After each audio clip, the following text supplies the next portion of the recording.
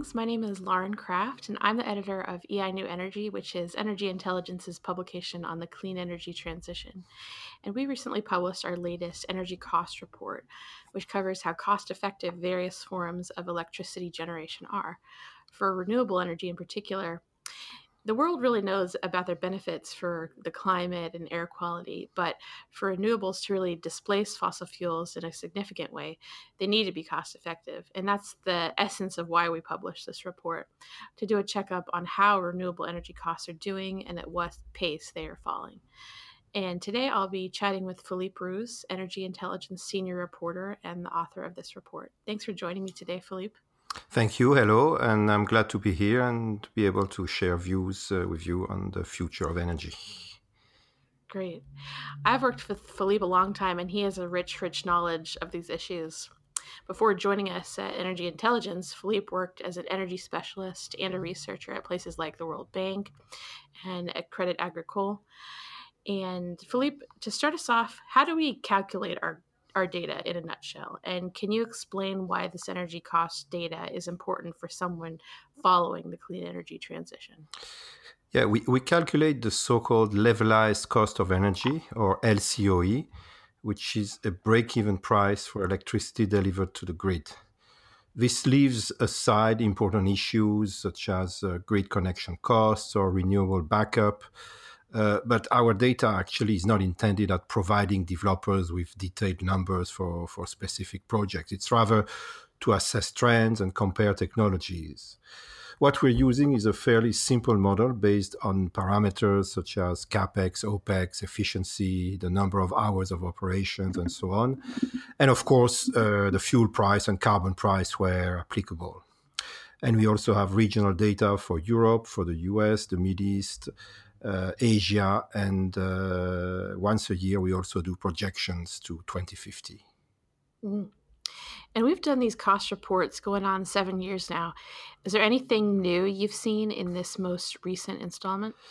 Well, combined cycle gas turbines, CCGTs, which combine a gas turbine and a steam turbine, which is a very efficient combination. So these CCGTs have been the cheapest technology for years. Now, solar photovoltaic, solar PV, and onshore wind are cheaper in most parts of the world. It's actually not a surprise to whoever is following the power industry, but I think it's happening even sooner than most were expecting. Of course, it depends very much on natural gas prices, which are quite volatile, which means that low prices in the future could give gas the lead again for some time. But anyway, the trend is very clear, and that's a trend of rapidly decreasing investment costs, especially for solar PV. It's interesting to see that it used to be a super expensive technology, which was used in satellites and stuff like that. Then about 10 years ago, it became more affordable, but it was mostly for green enthusiasts because it was still much more expensive than conventional power. And now it's it's mainstream stuff. It's actually cheap mainstream stuff and without subsidies. And it doesn't require tropical sunshine. For example, Germany is covered with PV panels. There's also a lot of PV in the UK, and those are not known as sunny countries. Mm-hmm, mm-hmm. And now the United States, is a bit of a different case. Why is that? Well, gas-based electricity is cheaper than anywhere else in the US, and that's because gas is very cheap in the US. The US has cheap shale gas and a lot of it. Because the problem with combined cycle is the price of gas, but it accounts for about 80% of the cost of electricity. So if the gas is expensive, the electricity is fairly expensive. Gas turbine is a remarkable machine. It's very efficient. It keeps getting more and more efficient. It's relatively cheap to build, but as I said, it needs cheap gas to compete. In the US, you have cheap gas. In other countries, even those who seem to have shale gas, they won't have gas as cheap as in the US for a number of reasons. So CCGT is the cheapest generating source in the US because, again, of the cheap gas. But solar PV and onshore wind follow it. It's number 2 and number 3 in the ranking of the cheapest technologies. And in other regions of the world where gas isn't as cheap as in the US, solar PV and onshore wind are already leading on cost competitiveness. Mm-hmm. And could this picture change, for example, if gas prices fall again? Yeah, of course, as I said, but it would be for a limited time because investment cost trends for solar and to a lesser extent for wind are clear. And it's a downward trend. Even in the US, you already have places where solar and wind are already cheaper than gas. For example, in the Southwest, where you have a lot of sun, or in the Midwest or West Texas, when you have a lot of wind. So in those places, solar or wind are already cheaper than gas. And there will be a point in time when the full cost of solar electricity is cheaper than just the cost of gas or the cost of coal or the cost of oil in fossil fuel fire plants. And that doesn't pay for the rest of the plant, for the operating costs, for the capital costs, and so on. Mm-hmm. Mm-hmm. And can you talk about how those costs are coming down for solar and wind? Yeah, for solar, it's been quite impressive. Solar capital costs have fallen by about 65% since 2012.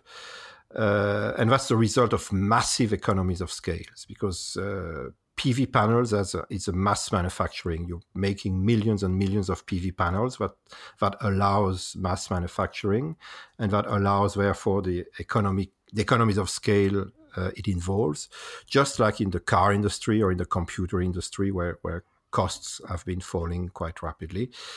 And it's expected to continue or perhaps accelerate now that the cost parity with conventional technologies have been reached.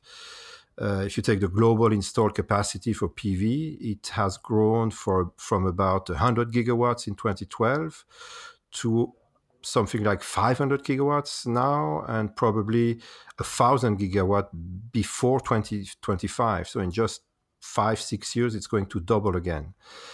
It's a bit less spectacular for onshore wind, but wind also involves many identical components, towers, blades, and so on. And it also allows some good economies of scales. And that also makes PV and wind farms modular, which means you can build projects of all sizes in a cost-efficient way. It doesn't have to be huge to be very cost-efficient.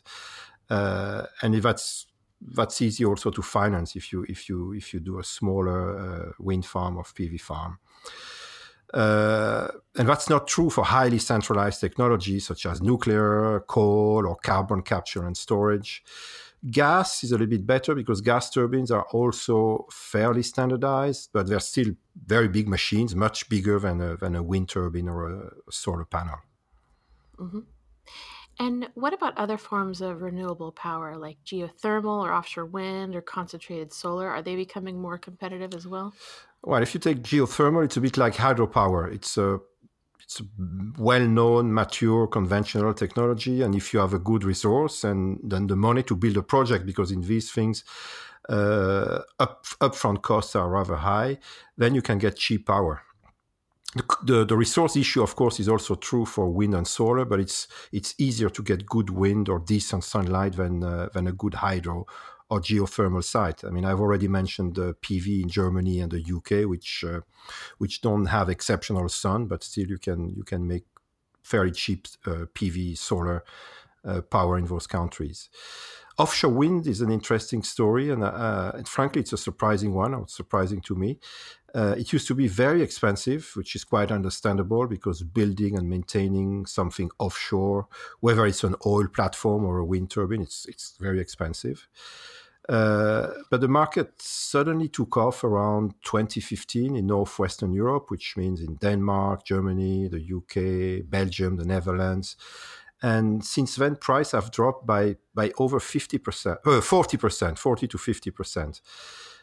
This has to do with taking advantage of progress made onshore, with increasing competition between developers, suppliers, and also with the increasing size of turbines. Basically, you need fewer turbines to get a certain capacity, which saves on construction and maintenance costs. And now we're starting to see machines which can generate 10 megawatts. 10 megawatts doesn't seem to be a lot if you think of large gas turbines, which can be of 100, 200 megawatts. But a 10 megawatt wind turbine, we're talking about blades of 80-meter long, towers that are 100 meters high, which means that the tip of the blade is 200 meters or so above the sea level. So it's quite a tall structure, a big machine, and wind over the sea is stronger and more constant than onshore. So it's better than overland for power generation in most cases. Mm-hmm. And of course, battery storage is also important as well. It's an important part of this picture, right? And is that becoming more affordable? Yes, it is. The problem with solar and wind, as you said, is intermittency, because there's no sunlight at nighttime wherever you are, whatever the season or the weather. Power demand is quite volatile, and sunlight and wind are volatile as well. And it's two different volatilities which are not easy to match. And one good thing to do to deal with this intermittency is to use gas turbines. It's actually what gas producers, oil companies say, because indeed gas turbines are very flexible. You can start and stop them very quickly. So when wind or sunlight vary, you can easily make up for this with a gas turbine. You can also do it, in fact, with hydropower, which starts and stops even more rapidly than gas turbines. And if you have a so-called pumping station, it allows you to store excess energy in the form of water pumped in a reservoir up a mountain. When, for example, there's too much wind, which sometimes happens in Germany or in Denmark, system operators there can send the power to be stored in pumping stations in Norway and use it later when the wind fades. But batteries can react even faster than wind turbines and hydro turbines because they're very fast by nature. Problem is they are still too expensive to be usable for grid management, and they probably won't ever be suitable to store very large quantities of power over long periods of time, several days or weeks or even months. But experts believe they'll soon be able to play a role to manage wind and solar intermittency. In fact, it's already possible and cost-effective at final user level when retail electricity prices are very high, for example, in Germany, or even better in California, where you have expensive electricity and a lot more sun than in Germany. So it can be more affordable to have solar panels and a battery than to buy the electricity from the grid. And quite interestingly, the battery story very much depends on the car market. It depends on how the car market how fast it will electrify. Because the batteries you use in power generation or in the power grid are pretty much the same as the one you're using in cars, and the main driver of battery cost is the car market. So that's quite an interesting relationship between the two markets. Yeah, we'll have to watch the link between the two. Another question. Our cost data also breaks down the generating costs by different regions. And we have the US, Western Europe, Japan, the Mideast, and developing Asia, with developing Asia mostly consisting of China and India. What trends are we seeing that are unique to those regions? Well, we've talked about the US already, and the big thing in the US is the cheap gas that makes a big difference. In China and India, labor and manufacturing costs are cheap, which means that the power generating costs are cheap too, except perhaps for gas-based electricity, because gas is rather expensive in Asia, but coal is cheap in India and China, which makes coal-fired generation very cheap there. And so in cost terms, you could imagine a combination of coal and renewables as the best combination. It's not the cleanest one, but it could be the cheapest one. But it also depends, of course, on policies and regulations on climate and the environment. In the Mideast, you have a lot of sun, and we have actually seen projects recently awarded for PV at very, very low prices, at around 20 to 30 cents per kilowatt hour, which is pretty cheap. And you actually have countries there, such as Saudi Arabia, that have announced gigantic renewable plans. The idea is that they could free significant volumes of oil and gas for export instead of burning them in the power plants. I'm not quite sure all these plans will fully materialize, but they will somehow materialize, and there are projects that are being built, and this will continue in the region. Mm-hmm. Mm-hmm. And we also publish a cost report at the beginning of the year, which will be coming out around January. What sorts of trends should we be watching for, trends that the next report may shed light on? Well, as I said, solar PV will continue to be cheaper, and there's no reason it would stop anytime soon. Onshore wind will also continue to be cheaper. And quite interestingly, some renewable technologies, which until very recently were considered too expensive to compete, are becoming competitive or seem to become competitive. I've mentioned offshore wind already, which some experts predict will even become cheaper than onshore wind in favorable conditions. Not because the turbines will become cheaper than the onshore turbines, but because they'll be cheap enough. And as I said, offshore winds are much better than onshore winds. They're stronger and more stable. So potentially it allows very cheap generation over the ocean. On the solar side, there's concentrated solar power, CSP, which basically consists in using mirrors to boil water and run a turbine. It's also getting close, or it seems it's getting close to getting competitive in the very sunny regions where it works well, like the Mid-East Gulf, the Southwest deserts in the US, the deserts in Chile, Morocco, Jordan, etc.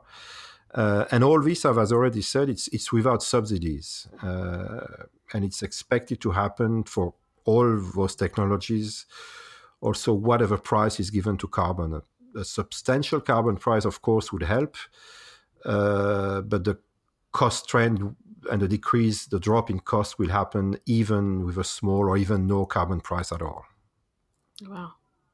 Philippe, thank you so much for sharing these insights, and both of us are grateful to those who tuned in. We hope this discussion was informative. And if you'd like more information on energy intelligence and our global coverage of trends in the energy industry, you can visit us at www.energyintel.com.